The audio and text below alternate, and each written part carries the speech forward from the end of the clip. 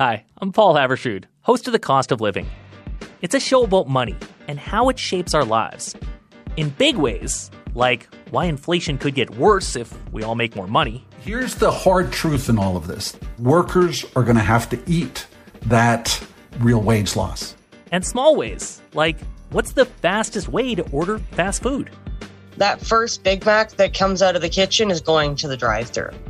Check out The Cost of Living. We're on CBC Listen or wherever you get podcasts. This is a CBC podcast.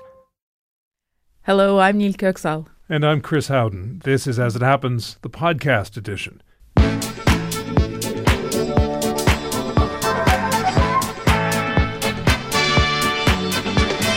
Tonight, Called to account, tech CEOs Mark Zuckerberg and Evan Spiegel appear in Washington, D.C. and apologize to parents whose children died after facing harm online. One father who was in that hearing room tells us he was not impressed. Best kept secrets. In Ottawa, an inquiry into foreign interference considers how to share confidential information.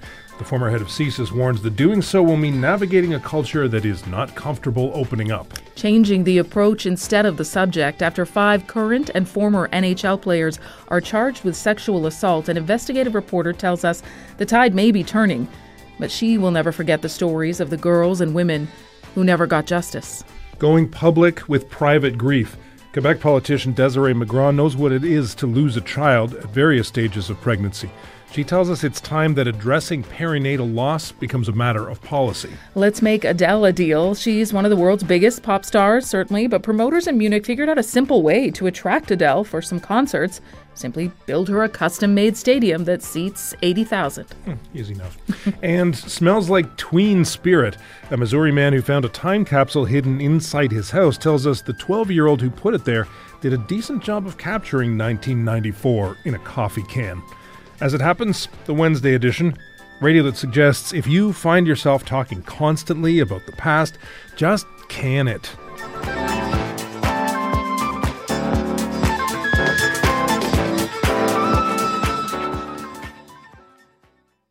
Big tech leaders went to Washington today to be grilled by politicians over their failure to protect children. And they also had to confront the parents of children who died after facing harm online. Dozens of mothers and fathers sat in the hearing room while senators called the tech executives to account. One moment was particularly dramatic. Here's Republican Senator Josh Hawley questioning Meta CEO Mark Zuckerberg. There's families of victims here today. Have you apologized to the victims? Would you like to do so now? Well, they're here. You're on national television. Would you like now to apologize to the victims who have been harmed by your product? Show them the pictures. Would you like to apologize for what you've done to these good people? I'm sorry for everything that you've all been through. It's terrible knowing that have to go through the things that your families have suffered. And this is why we invested so much and are going to continue doing industry-leading efforts to make sure that no one has to go through the types of things that your families have had to suffer. Meta CEO Mark Zuckerberg standing up, turning, and speaking directly to parents at a hearing today on Capitol Hill. Sam Chapman was there. His 16-year-old son Sammy died 3 years ago after buying a fentanyl-laced pill on Snapchat. We reached Mr. Chapman in Washington, D.C. Sam, how did you react to those words in the moment? I hope he doesn't apologize to his wife like that. I mean, that was not an apology. And he, I believe, bragged in the middle about them doing everything they can. How did the other parents around you react in the moment? We all feel like they are terrible people, and apologies don't matter. All that matters is the number of deaths start going down, and the sex exploitation starts going down. In the meantime, it gets worse and worse every year, and it really doesn't matter what they say. What could they have said today, do you think, or that you would have wanted to hear that would have set your mind and your heart at ease a bit more?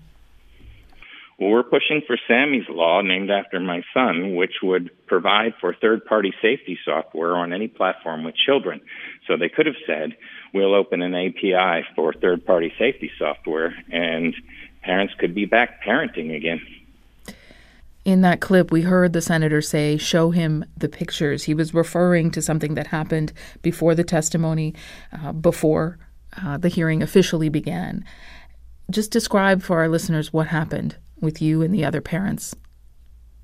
Well, what you couldn't see was at the beginning of the hearing, the senator started coming out, and I put Sammy's picture up.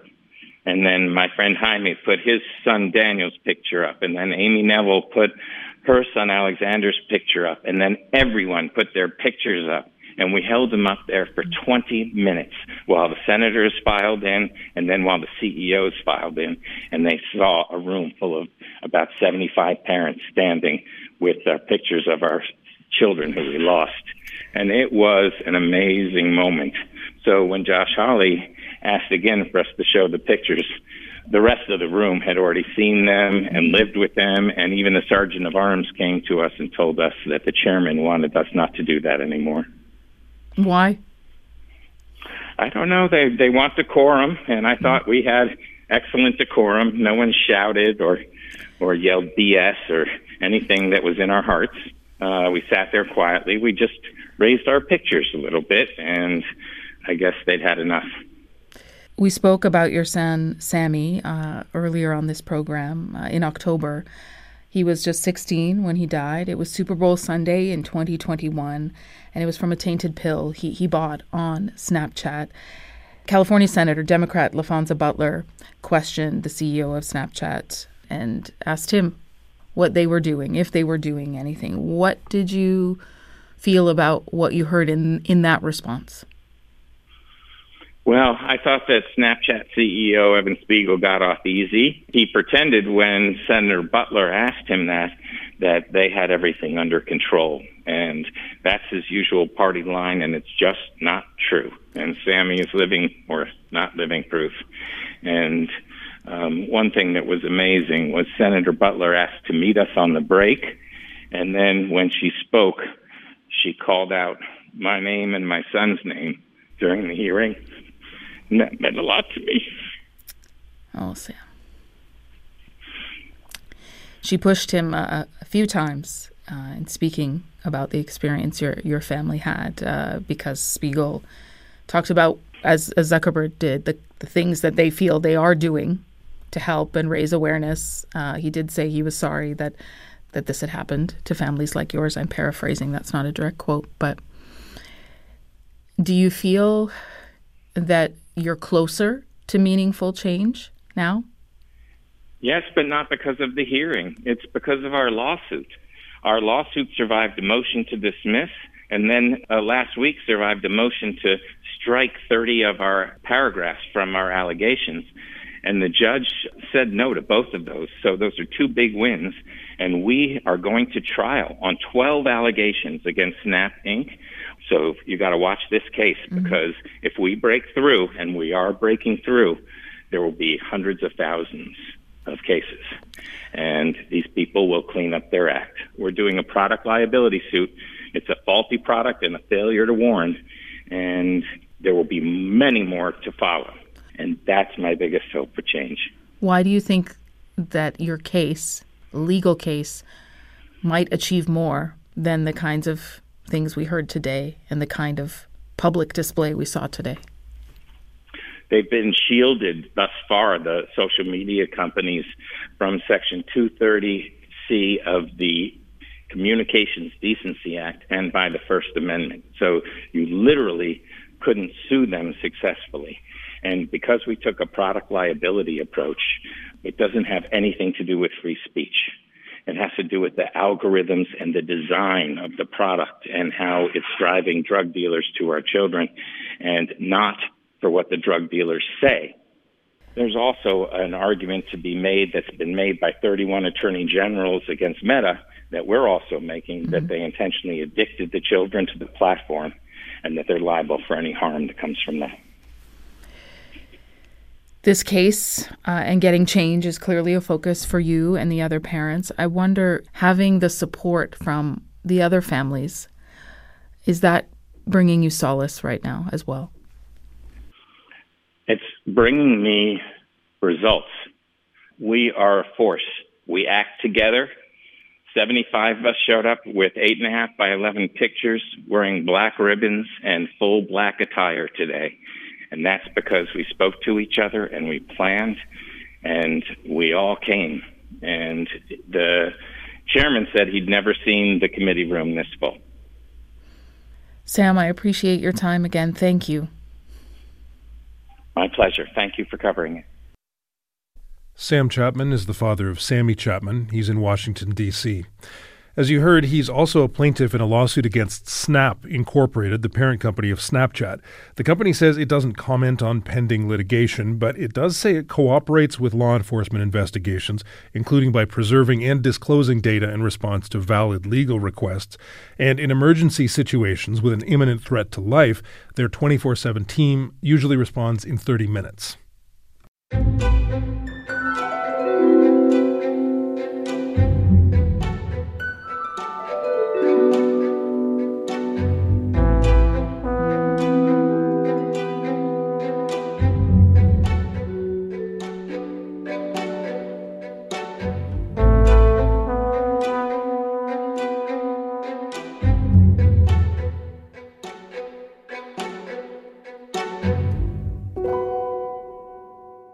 It's a striking image and one that many people never thought they'd see. The faces of 5 former and current NHL players side by side with a headline announcing charges of sexual assault. As you've probably heard, Michael McLeod, Dylan Dubé, Carter Hart, Cal Foote, and Alex Formanton have been named as the former junior players who are facing charges of sexual assault. The assault is alleged to have happened in London, Ontario in 2018 during a Hockey Canada celebration for the team's World Junior Ice Hockey Championship. In a previous lawsuit, a young woman said she was sexually assaulted by 8 players in a hotel room. The men deny any criminal wrongdoing. Laura Robinson is an investigative reporter who wrote the 1998 book Crossing the Line, Violence and Sexual Assault in Canada's National Sport. And a warning, there will be a discussion of sexual assault, including gang sexual assault, in this conversation. Laura, you have likely heard this kind of story, this kind of case, so many times over the decades since you wrote your book. What was it like from your standpoint and your experience to see the story making these headlines and see those photographs of the players? Well, it was somewhat gratifying because you're right. I have covered these issues in junior hockey to do with gang sexual assault since 1992, actually, is when I started investigating. While it is important that this particular case be recognized and that we see that, charges have been laid and eventually there will be a hearing on this, I also at the same time think about all the girls and young women who I covered, knowing that most of them left their town, left their province, some of them even left Canada because the treatment that they received because they lived in a hockey town and the junior players were so protected by powerful people, forced them to leave their own homes. In this case, lawyers for all the players, we should say, have denied criminal wrongdoing, saying they will vigorously defend themselves in court. But they are, many of them are NHL players currently. This dates back to the juniors in 2018, as we've said before. But the fact that it's higher profile because there are NHL players among the accused, might that change things in your view?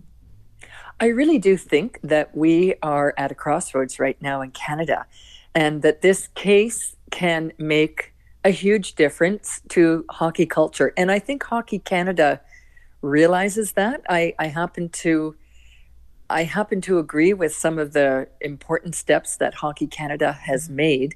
Unfortunately, it's deeply embedded. It's been there for decades and decades. After my book came out in 1998, 2 men told me about very serious incidences that happened in different parts of Canada in the 1950s. So we know that it's a culture that is very strong and very protected. And much as I believe Hockey Canada wants to do something, we really do have to look at things at the grassroots level at the rink? How do we change a culture at the rink? So really, I think so boys and young men don't understand masculinity as being performed through really violent and sexually degrading ways, which unfortunately has happened in so many hockey towns across Canada.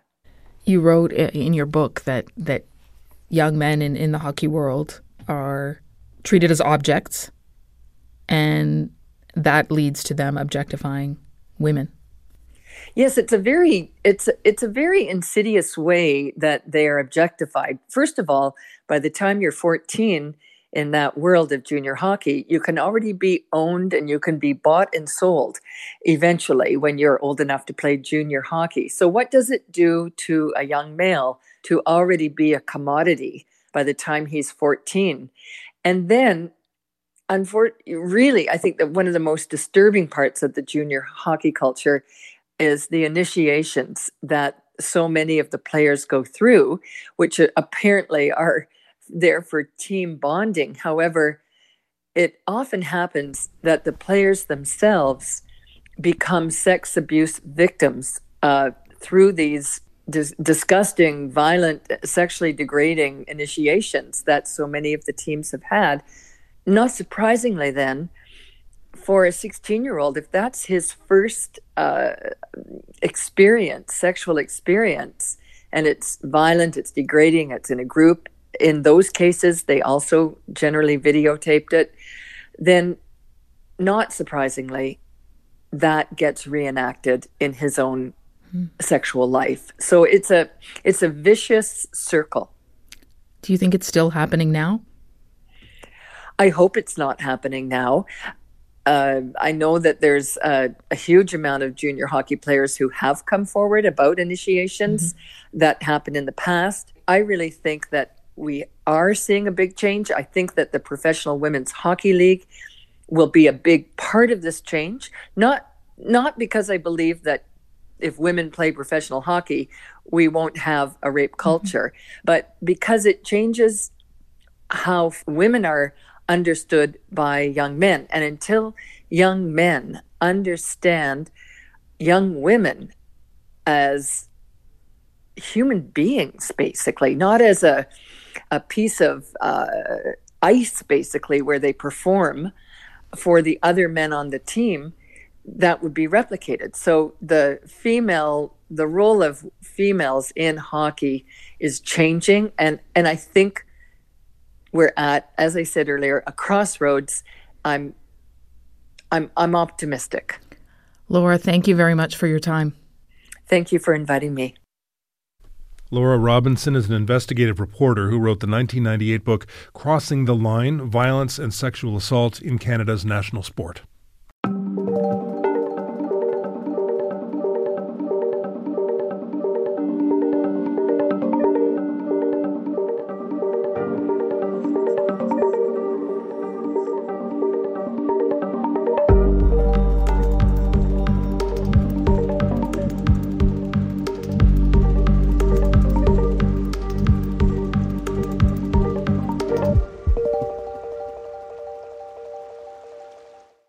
The year is 1994. Nelson Mandela becomes president of South Africa.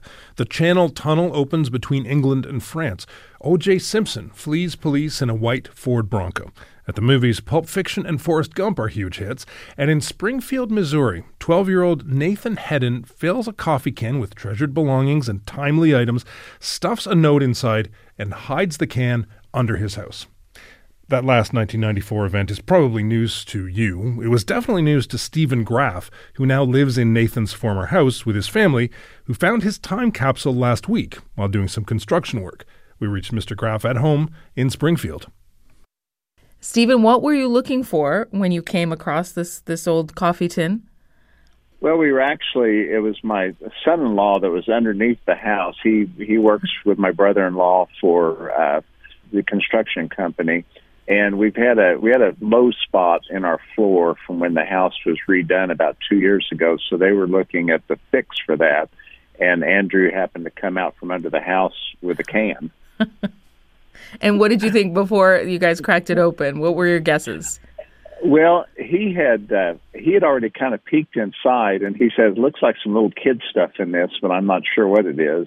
And that's when I unfolded the letter and found out that it was, in fact, a time capsule that a little 12-year-old boy had put under the house at one point. It's so lovely to hear you talk about it. I'm trying to imagine that moment, as you unfold the piece of paper. It must have felt strange but special. Well, it did. It was the can.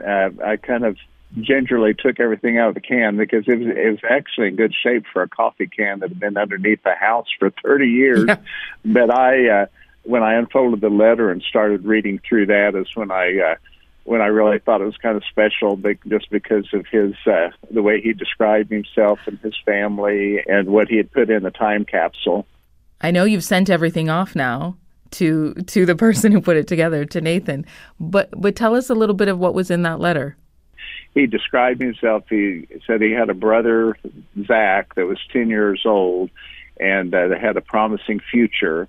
And then he described himself as a 12-year-old with the intellect of a 30-year-old, but the spelling of a 7-year-old, which I got a chuckle out of. That's my favorite line, too. And intellect, we should note, was right. Misspelled. That's correct. That's correct. So, but and then he was very, I'm a registered nurse, and he said that his mother was a nurse and was a angel in disguise, and that his father was a carpenter. Oh. So an angel was misspelled too. That's right. But the thought and the heart were there. I'm looking at a picture of the contents. I see the letter. It's yellow, notebook paper with a red margin. But tell us about the trinkets and memorabilia in there. What did that 12-year-old think was important to include? Well, it was funny. He had a couple of action figures that I didn't recognize offhand, and then 3 or 4 football cards of some different players, and then also one of the things that got a lot of comments online were the pogs. There was a couple of pogs in there, and I remembered those from when my girls were smaller and had collected those. What is a pog? Well, a pog, they're kind of like the little collectible kind of bottle cap type things that the kids would play with and stuff. And then he also had one of the things that really tickled me was he had to show what they were eating, he had cut the wrapper off a package of little Smokies. Yeah. Yeah, Oscar Mayer, little Smokies. I mean, he was really thoughtful about it. Oh, he was. Yeah, he wanted everybody to make sure exactly kind of what kind of things they were doing back then. He's clever. He's clever. So then you decide to put it out there on social media to try to find Nathan Fadden, right? Yes, I was really amazed by that. I just thought it'd be fun to take some pictures of it and set it out there. I did that, I guess, after the lunch when I'd figured it out, and then I went back to work. And then a couple hours later, just happened to check back on Threads, and already a couple of people had looked at it and commented, and I had 2 or 3 screenshots from Nathan's Facebook profile that they'd sent me saying, "Hey, I think this is the guy." And stuff. So how long did it take in all to find him? No more than 2 hours. Wow. And I sent him a message on there just asking him if he'd happened to live at this address in Springfield, Missouri when he was 12 years old. And within 30 minutes he had responded back to me. He said, "Yeah, I did," and that I don't know that he really remembered it offhand that he had done that, but he said he'd sure be interested to see what his 12-year-old self thought was important to put in a time capsule back then. And what did he think when you listed it all off to him before sending it to him? He said all of his family got a really big kick out of it, to see those things, and especially the letter, the way he described all of them and stuff, I think really, really meant a lot to him. So. Yeah, it is a treasure. I mean, it's so special to remember that moment in time for yourself. Yeah, I think it was. I got we mailed it out to him last Friday, and then I got a really nice message from him Monday evening that he'd received everything intact, and it seemed like he was really enjoying all the memories from it. What has all of this taught you? it's been just fun. I've really enjoyed all of the connections and all of the comments, especially. This is just the exact thing that we like to see on social media, with all of the negative things that seem to capture so much of the attention. To see kind of a feel-good thing like this, and a good connection, and getting back something to a boy 30 years later, they felt was pretty special. Well, I'm glad you made the connection, Stephen. Thank you. You're welcome. Thank you. I enjoyed talking with you. Likewise. Stephen Graff lives in Springfield, Missouri. He recently discovered a time capsule under his house, hidden there by 12-year-old Nathan Fadden when he lived there 30 years ago.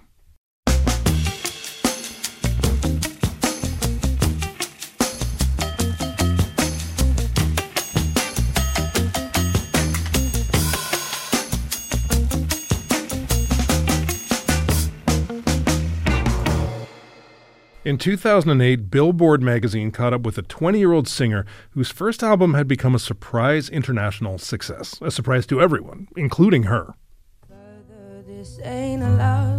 My album going to number one was the most amazing thing that has and ever will happen for your debut album to go to number one. It was incredible. And I'm really bad at kind of expressing how I feel, because I don't like gushing, but it is amazing. I don't think you'll ever kind of get used to something like that. It's quite unlikely that you're going to end up being a singer for your career, and the kind of artists I like, they're top 10, they're Britney and they're Spice Girls and they're Backstreet Boys, and to think that I could possibly do what they do, not on such a big level, like all the dance routines, but was ridiculous. I just used to sing because I liked it, and I still do sing because I like it, but never thought it would kind of get me anywhere. That was Adele expressing her shock that she had joined the immortal likes of Britney, Spice Girls, and Backstreet Boys at the top of the charts. And by now she has eclipsed all of them, commercially and creatively, except for Backstreet Boys, of course, whose artistry remains unsurpassed. 16 years later, she has sold more than 120 million albums internationally. She's won 12 Brit Awards, an Emmy, 16 Grammys, an Academy Award, and a Golden Globe. She is world famous. And yet in interviews, she's still refreshingly humble, forthright, and unaffected. She's the same as she's always been, except for the minor thing that now people construct entire stadiums to her specifications just so she'll show up and play 4 concerts.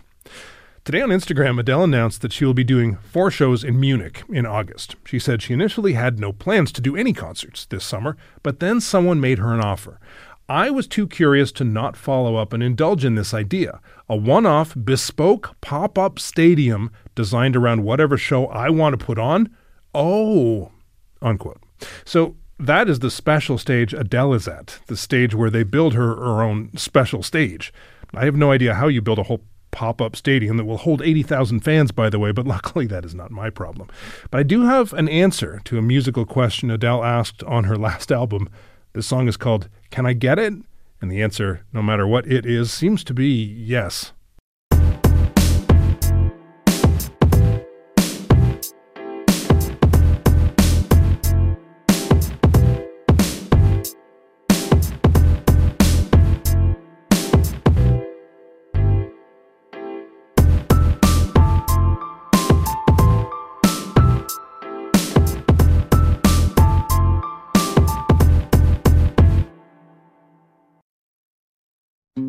Hello, I'm Jess Milton. For 15 years, I produced The Vinyl Cafe with the late, great Stuart McLean.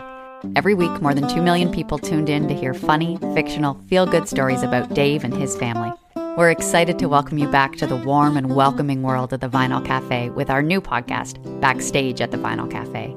Each week, we'll share 2 hilarious stories by Stuart, and for the first time ever, I'll tell you what it was like behind the scenes. Subscribe for free wherever you get your podcasts. Before an independent commission can uncover the truth about foreign election interference in Canada, it will have to determine how much of that truth it can reveal to Canadians. As the inquiry launched this week, the Commission said it plans to push the federal government to disclose as much information as possible. But that is easier said than done. According to the Commission's lawyers, 80% of the documents they've received so far are classified at the top secret level or higher. Today, several intelligence experts addressed the Commission, offering their insight. Among them was Dick Fadden. He's the former director of CSIS and was a national security advisor to Prime Ministers Trudeau and Harper. We reached him in Ottawa. Dick, you've said in the past that you hope Commissioner Marie-Josée Hogg will be generous with what she releases to the public. Do you think she'll find it easy to do that? Well, I think she's going to try very, very hard. And since the Prime Minister and the Minister said they want to be as transparent as they can, I think she has a good chance of doing it. But when it comes down to every piece of information that she wants to release, I think she'll find some of it will be very, very difficult, and some will probably be an uphill battle. But I think they'll make a special effort to make it possible. She doesn't have the authority to declassify things for the public, though. No, she absolutely does not. All of the information at issue is owned by the government, by ministers, and it will be up to them to respond to her requests for declassification. After all of this, do you think in the end listeners can expect to learn anything that they didn't learn from David Johnston's initial report? Yeah, I think so, because, she said she was going to build on what David Johnston said. She said she wasn't bound by his conclusions, but she would make use of them. She's able to, I think, benefit from a bit of a change of heart from the government, who have accepted the need for a public inquiry. I think, though, there's some things that are going to have to remain secret. That's simply in the nature of what we're talking about. But if she's able to convince the government to provide summaries of things, if they're able to take her word that she's looked at the material and she's reporting things accurately, I think in the end we will come up with a slightly better understanding, or at least a better understanding than we had 6 months ago or a year ago. When you addressed the inquiry today, you described a culture within agencies such as CSIS that can sometimes default, as you put it, to, quote, over-protection. I think there's a certain degree of expectation that there's some secretiveness in these agencies, but you're saying it's going beyond that. What exactly did you mean? Well, I think to begin with, these agencies have to operate in secret. So I think we have to accept that as a premise.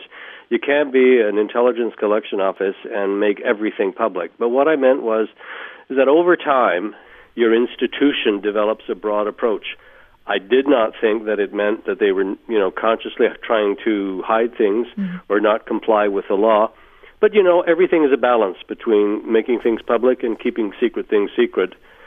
And I think when there's sometimes when you have the press of business, a lot of volume, you tend to sort of, defer to the easiest and sometimes the necessary requirement to be protective. You also said today that you believe if CSIS knew about a credible threat, they would act upon it. Conservative MP Michael Chong, from his experience, he may feel differently, but I wonder in the end what you're hoping to learn from this inquiry in the end. Well, what I said at the inquiry was that when I was there, if we ever learned of a threat against anybody, we'd find some way of dealing with it. If I'd found out about a threat concerning a parliamentarian, we would have found a way. We would have told our minister. If it was a physical threat against you or someone else, I would have found a way to tell the police. What would that way look like? Well, if we had learned, if the agency had learned about a threat against a parliamentarian, if it was an inchoate general threat, I would have made sure that the minister involved would be made aware, and I would have made sure the Privy Council was made aware, and I would urge them to make sure the MP would be made aware. If it's a physical threat against somebody, either a parliamentarian or you or anybody else, you tell the police.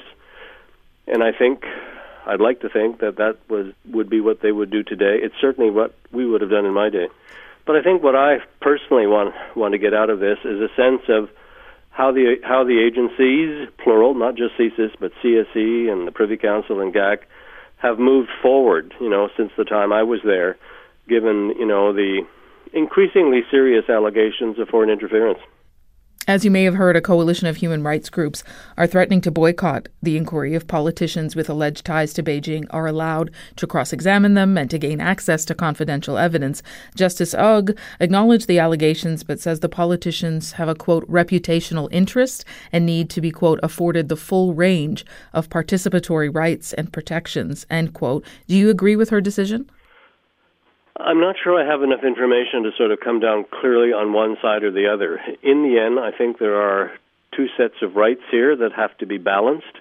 I find it hard to not be sympathetic with, the council that you were referring to and the fears that they might have.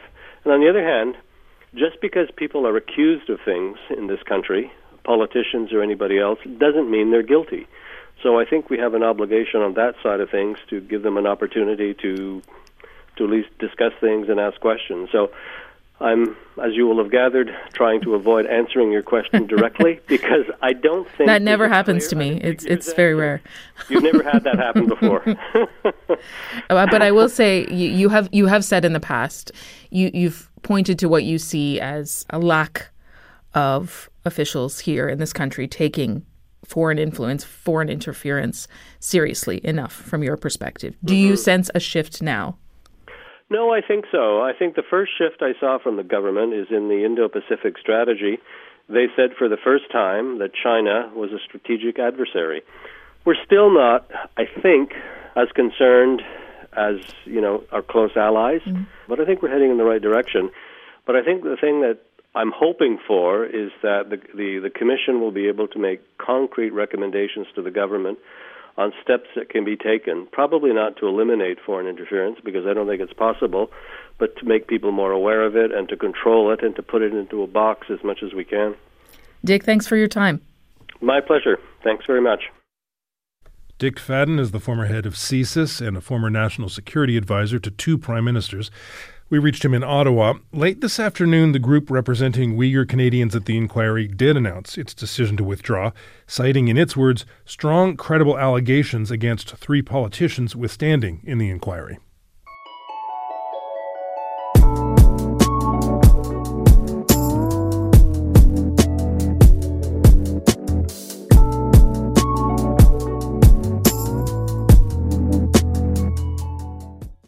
Desiree McGraw has 3 living sons, but she's been pregnant a lot more than 3 times.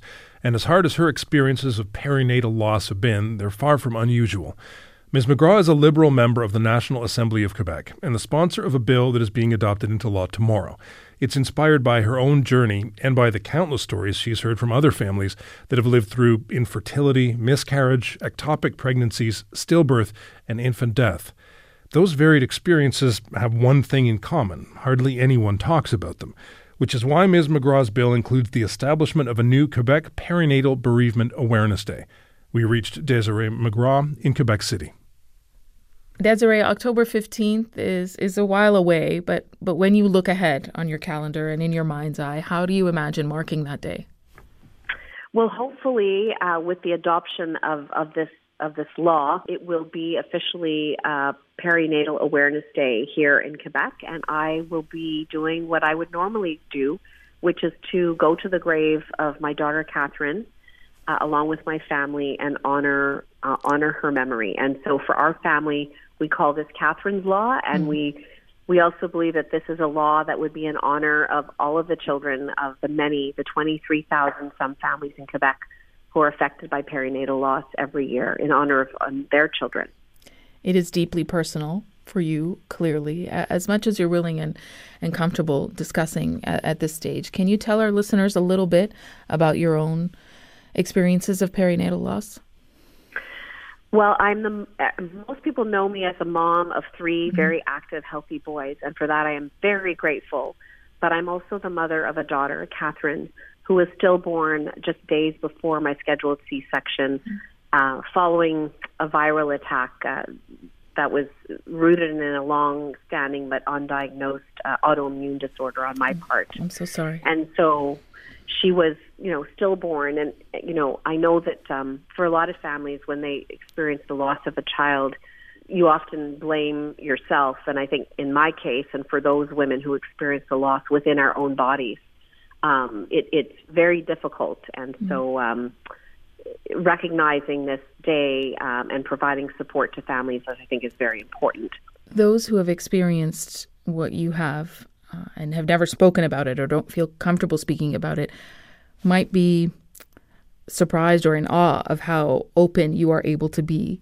How long did it take, or how did you come to that point where you could do that? Well, Catherine would be 8 years old this year. So it's been a process. I had, frankly, even till about 5 minutes up until I did my intervention in the National Assembly, in our legislature, I hadn't planned to actually talk about my story. I was, of course, going to talk about Catherine and the loss of Catherine, but not how things actually happened and how we lost her. And so it's been a process, but I think destigmatizing such a difficult loss and grief, I think, is important. That's the whole point. And so I, sort of almost spontaneously decided to add that piece. And I will say, as an elected official, I'm finding that some of the most meaningful moments in the legislature are when we get through the partisan stuff and in a shared sort of a sense of our common humanity come together around unanimous motions. And those are some of the most rewarding moments. I had the Speaker of the House come up to me after my speech to say that 53 years ago, he lost his older brother, and his mother to this day still grieves. So you just have no idea of, unfortunately, how common the loss is. And perinatal loss can be anything from a miscarriage up until 6 weeks after the birth. And you have experienced that full range of pregnancy loss. I have. Sadly, I've had 5 miscarriages, including one up until 19 weeks of pregnancy. And then, of course, Catherine at almost 37 weeks. And regardless of how the loss happens or when it happens, there's no judgment around who has it worse. It's just a common, we all experience it differently, and it's important to be able to talk about it and also support healthcare workers. Because I think I remember at the time of losing Catherine, there were nurses in the maternity ward who were like, I did not sign up for this. And you could tell it was very difficult for them. So destigmatizing it. But I think this is the first step to so much more that we need to do to support families. It's just a process of working together and trying to destigmatize something that, as I say, is complicated. I would like to say, perinatal loss is not contagious. You're not going to get it by speaking to someone about it.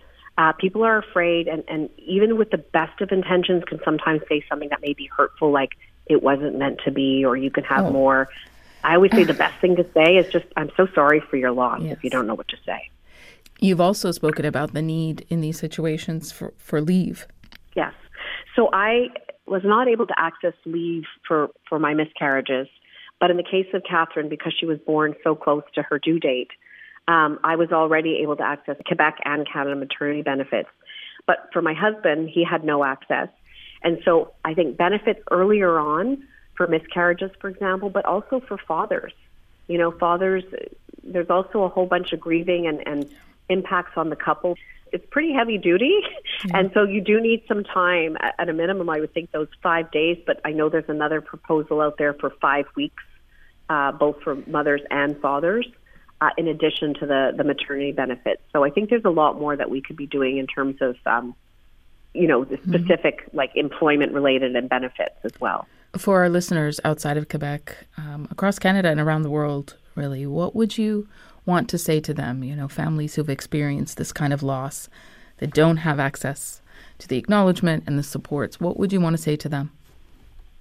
Well, the first thing I would say is I am so deeply sorry for your loss. I know that this is not something from which one recovers ever. It's learning to live with the grief and the loss, and sometimes it feels like the loss of hope itself, because so many hopes and expectations come with our baby. So one, I would want to acknowledge that. And I would say if you don't have, the public or private support, to hold your loved ones close, things will get better over time. And I would say if you want to work on legislation, if you want to take it up a notch, please reach out to me through the National Assembly. And maybe, there's work that we can do together. Desiree, thank you. Thank you so much. I appreciate the interest and the support. Take care. You too. Desiree McGraw is the MNA for Notre-Dame-de-Grâce. We reached her today in Quebec City.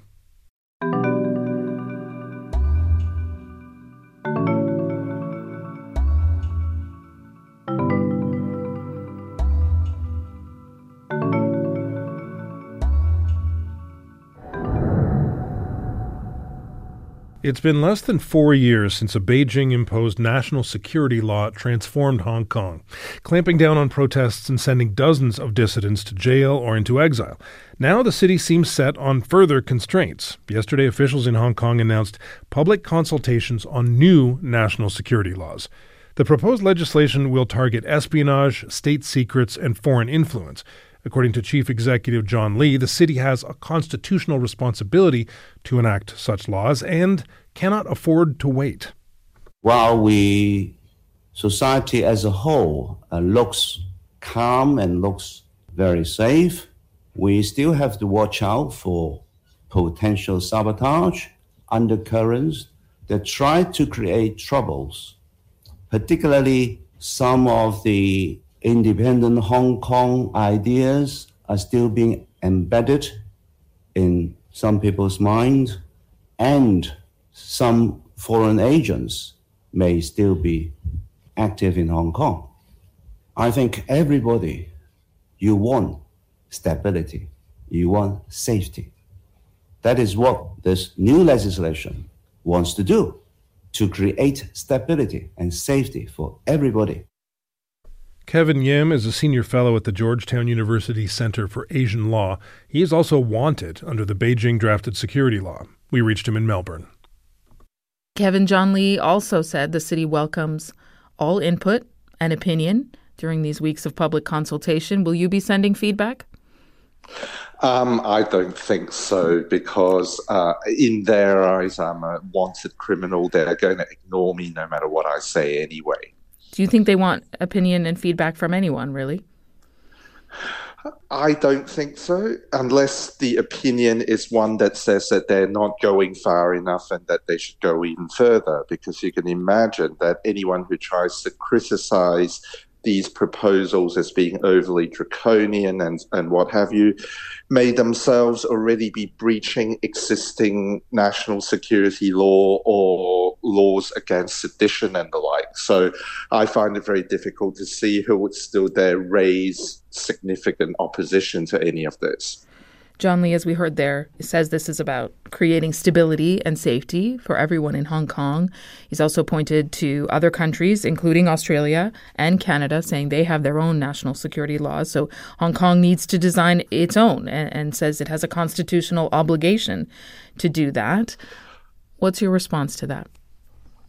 Well, Hong Kong does have a constitutional obligation, but it's always been the position of many people in Hong Kong that such legislation should only be put in place once Hong Kong also fulfills China's promise to it to have democracy in the city. But now they're basically an authoritarian government and trying to input and put in place some very authoritarian style national security laws, which are in many ways very different from the ones that you see in Western countries in terms of scope, in terms of procedure, in terms of who gets caught or not get caught by them. Tell our listeners a little bit about the scope. What will be targeted here? Basically, it's a little bit of a everywhere, everything, all at once type of thing, right? Because they go from targeting people who are criticizing the government online, social media, because they've now extended the definition of what constitutes seditious intention. And they are also potentially targeting businesses, because some of the definitions surrounding what constitutes the divulging of state secrets, what constitutes espionage, what constitutes external interference. All of those things are going to affect all sorts of spheres of business activity. You've written that, quote, international investors that trade in Hong Kong shares and currency should be concerned. Of course, because if one looks at how they frame external interference, they're talking in terms of anything that might be perceived as pressuring the Hong Kong government into doing or not doing something. And if you look at investors putting in sort of heavy short positions on, say, the Hong Kong currency or the Hong Kong share market, that can be construed as putting pressure on the Hong Kong government, say, to break the Hong Kong dollar US dollar peg, or to make some changes to corporate governance policies, or to change their macroeconomic settings. All of that can be construed as external interference under the new legislation.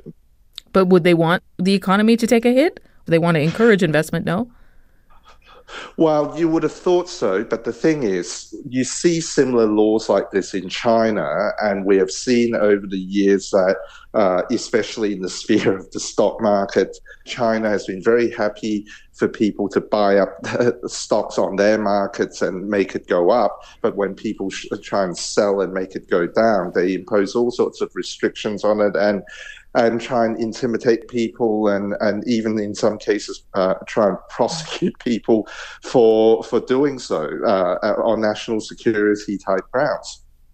John Lee has said security and stability are good for business. What do you see beyond the business aspect of things as the impact of this national security law?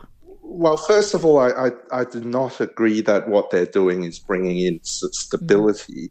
What they're doing instead is that they're killing the entrepreneurialism, they're killing the dynamism of Hong Kong, which makes it a strong financial center. But beyond that, there's obviously a lot of problems with the new legislation when it comes to how it affects local Hong Kong people's human rights. A lot of that has already been affected by the existing national security law, but it's going to be worse now that they're going to try and expand the definition of what constitutes making people have hatred or contempt for the Hong Kong government, meaning that satire is going to be dead, right, for example. You mentioned that you are a wanted man in their eyes. You are an Australian citizen. You were in Australia when you learned about this warrant, the $1 million Hong Kong bounty. That's about 170,000 Canadian dollars for our listeners in Canada. If this goes through, this new law becomes a reality, are you expecting that you may face further charges? Well, who knows, right? But it's hard to speculate at this stage. As you've seen the changes, just for you personally, looking at the Hong Kong of today compared to the city that you knew, what has it been like to see that transformation? It's been quick and it's been devastating. I still hear from either people who still live in Hong Kong or people who have visited Hong Kong how the atmosphere now is very stultified. That's not the Hong Kong we knew. Kevin, I appreciate your time. Thank you. Thank you. Kevin Yim is a senior fellow at the Georgetown University Center for Asian Law. He spent 17 years practicing financial law in Hong Kong. We reached him in Melbourne.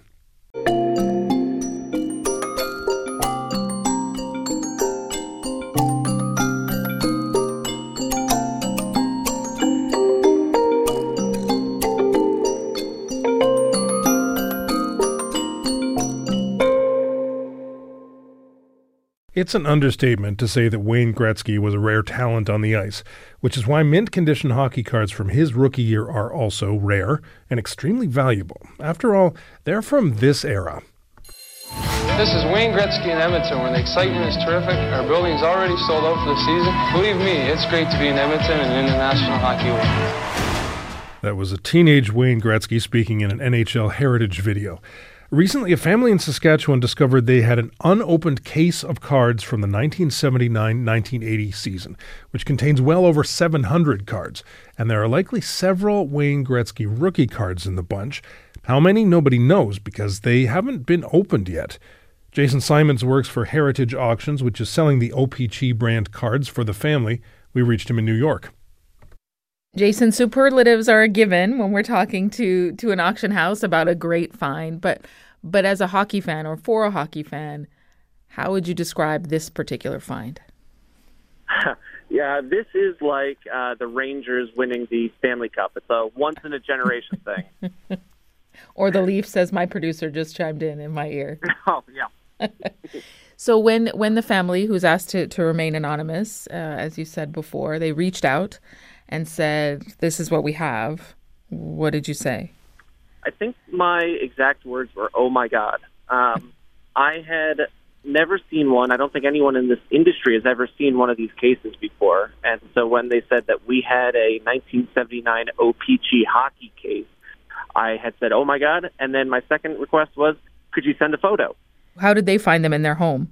So the father of this individual was an avid collector. He collected cards back in the 1960s and 70s and 80s, and he essentially filled a room with cards. He had hundreds, if not thousands, of boxes of cards sitting around in this room. And the son has said, "Hey, Dad, it's time to clean out this room and see what's inside." And sure enough, after layer and layer and layer, they found this.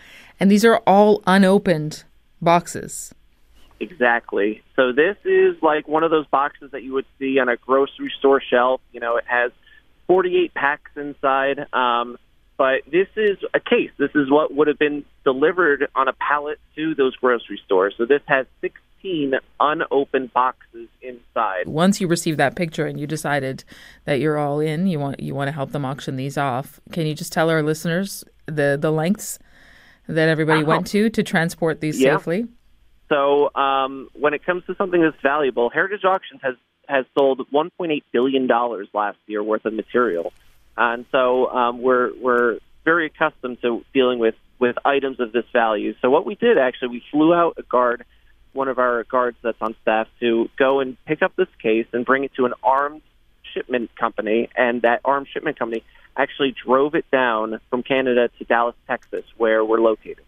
And then later, I had bought a ticket to fly up to Regina in the dead of winter to go and see what else is in the house. What did you make of how pristine they were when you saw them? It was like a stroke of luck. It was truly something that no one would have ever imagined. You know, I've opened up some cases before, not from 79 OPG hockey, but these boxes are pristine.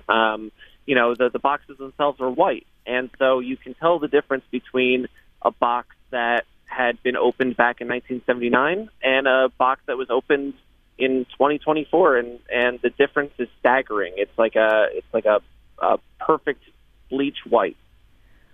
But you can't be sure, can you, that Wayne Gretzky rookie cards are in there? So it would be pretty astronomical. The odds would be astronomical if there was one if there wasn't one inside.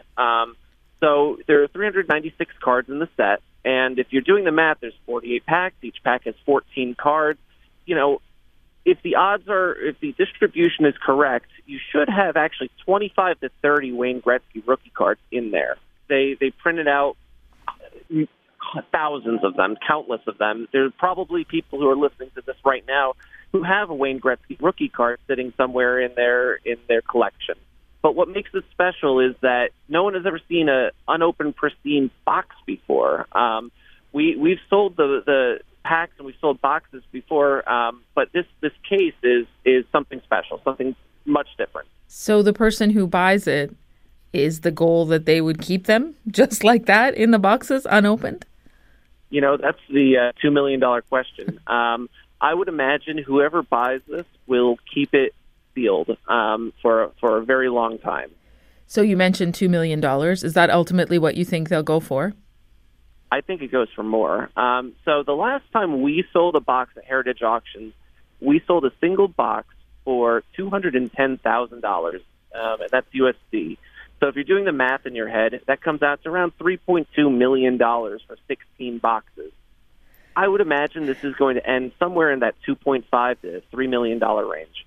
You know, we do auctions all the time. People are willing to spend a lot of money on things that other people may not want to. But this is a lot of money for boxes, as you say, will likely not be opened. It's not like they're going to frame something and put it up on the wall. How do you square that in your mind?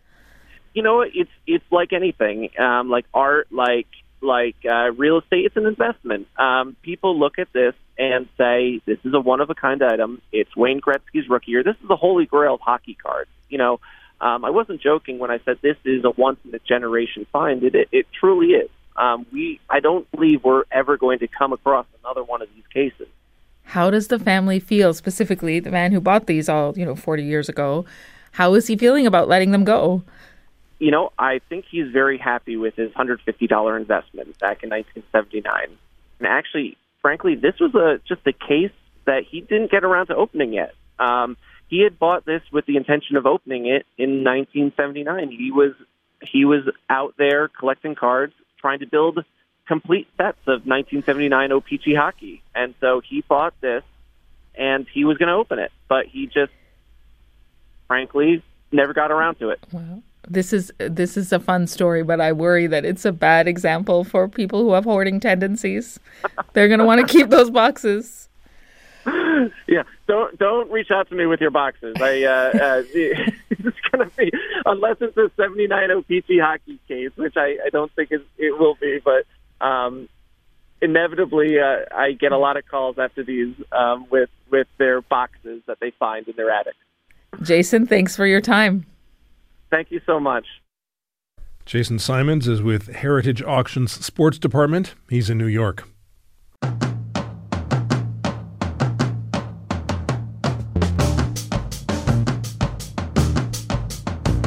You've been listening to the As It Happens podcast. Our show can be heard Monday to Friday on CBC Radio 1, Following the World at 6. You can also listen to the show online at cbc.ca/AIH or on the CBC Listen app or wherever you get your podcasts. Thanks for listening. I'm Neil Kirksall. And I'm Chris Howden.